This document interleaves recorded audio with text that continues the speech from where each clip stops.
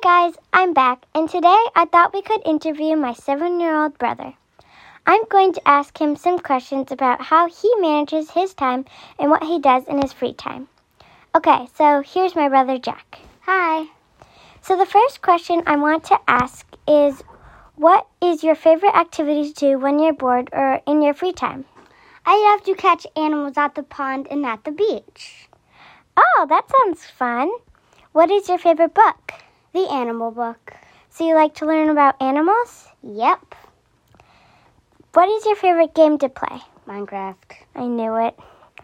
What is your favorite indoor activity? Play video games and talk to my friends on Messenger Kids. Okay, so kids out there, especially right now, we can't talk to our friends in person. Messenger Kids is a great app, and you can text and video chat with your friends. What is your favorite outdoor activity? Have a campfire in my backyard. Yeah, if you don't have a campfire, you should get one. They're lots of fun. And lastly, what is your favorite craft or art project?